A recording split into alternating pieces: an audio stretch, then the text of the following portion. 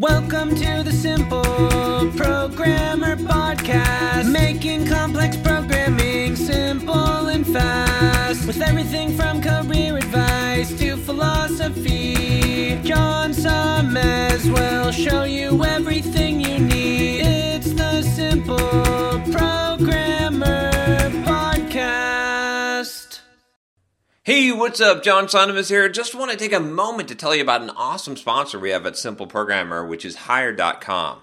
I'm sure you know how frustrating it can be to search for a new job. Pushy recruiters trying to recruit you for jobs you have no interest in, jobs you apply for but you never hear from again, and worst of all, going through a whole interview process only to get a ridiculously lowball offer. Well, Hired.com has solved these problems. Hired flips job searching on its head. It actually puts you in control of the job search by letting you fill out one simple application and then having employers actually apply to hire you. How cool is that? You also get access to your own career coach to help you get your next job. Hired has access to over 4,000 employers with big names like Facebook. Plus, your profile is automatically hidden from current and past employers. Oh, and they pay you to get a job. Anyway, as a Simple Programmer listener, if you use the link hired.com/simpleprogrammer, you can get double the normal $1,000 hiring bonus and get $2,000 when you find your next job on Hired. Just go to hired.com/simpleprogrammer to get started. Welcome to the Simple Programmer Podcast, a short mix of career advice, philosophy, and soft skills from successful author and software developer John Sonmez. Hey, what's up? John Sonmez here from SimpleProgrammer.com. I've got a bit of a different question this time about getting a SQL job with an IT networking bachelor's degree.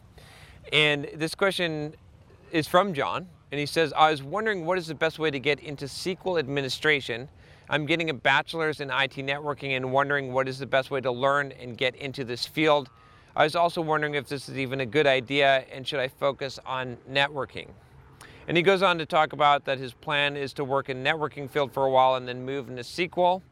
He heard that networking field will not be in demand in the future since everything is becoming software-based and there's little demand for them since everything is moving to the cloud and not in-house. So he thinks moving into SQL will be a better job security-wise. So I'd have to say, this is kind of an interesting one because a lot of the advice that I give for software developers in general, software development in general, isn't really going to apply here because you're not necessarily going to be able to do some of these things as far as SQL. I mean, you can create some of the stuff, but as a SQL administrator or even a SQL developer, you can't create a portfolio of stuff, right? You can't be like, oh, these are the databases that I created and administered. It's a little bit tougher, okay? It's a little bit different, right? As a software developer, I'm going to give you the advice and say, hey, well, go out there and create some stuff, right? Create some projects, write some code, put some apps in the App Store. But if your focus is going into SQL administration or becoming a SQL developer, it's a little bit different. So here's what I would suggest in this case. Well, first of all, I have to ask you this question, which is, are you sure that you want to do this? Are you just looking for like some job that pays money? Like, are you really interested in becoming a SQL administrator? Because if you don't really have any interest in being a SQL administrator, but you really are interested in networking, go the networking route. Don't try to predict the future. Yes, things are going to the cloud, but I guarantee you there's always going to be non-cloud infrastructure. And where do you think the cloud comes from?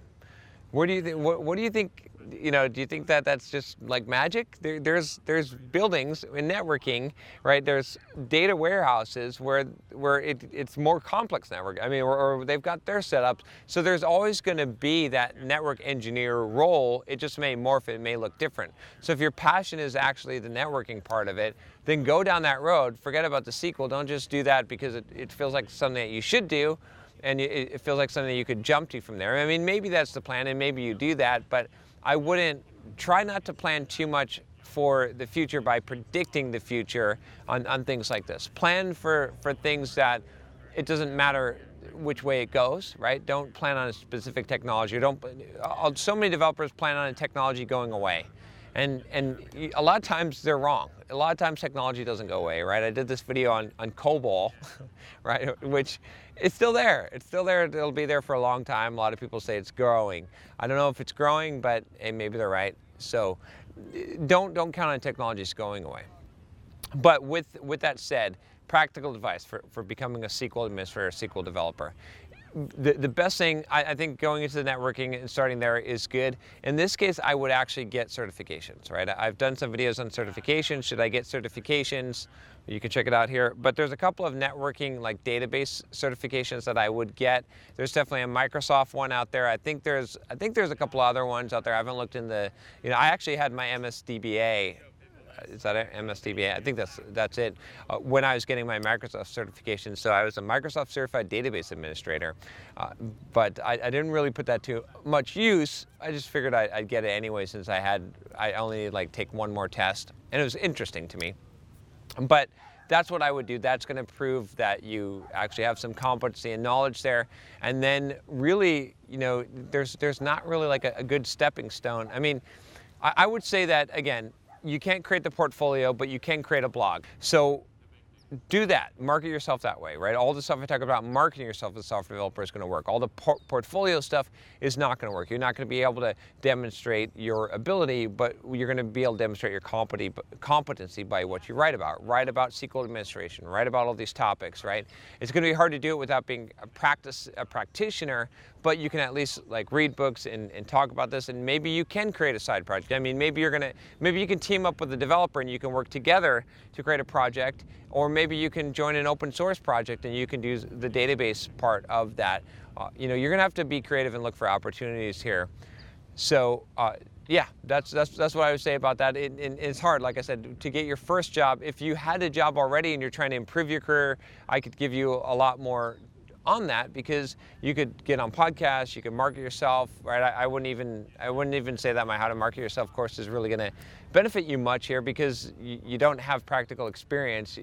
Your authority on speaking on something is not going to be very great because you're not actually doing it, and it's hard to be doing it because you actually have to have a real production environment. Otherwise, it's kind of meaningless if you're administering a database server on your home computer. It's like, I mean, what does that prove? It doesn't prove anything. So, hard one here, but really consider whether this is what you want to do. From your email, it doesn't seem like you want to do this. It seems like maybe you just want to go into networking. And if you want to do that, go for that. All right. If you haven't subscribed already, click that subscribe button below and make sure you click the bell so you don't miss any of the videos that come out. I'll talk to you next time. Take care. Hey, what's up? John here. Just wanted to make sure you aren't missing out. Only about half the content I put out is on this podcast. This podcast is created mostly from the audio from the YouTube videos I put out daily. When you get a chance, head on over to youtube.com/simpleprogrammer and click the subscribe button to get access to 2 to 3 new videos every day. Even if you prefer the audio format, make sure you subscribe at youtube.com/simpleprogrammer so you can check out what you might be missing.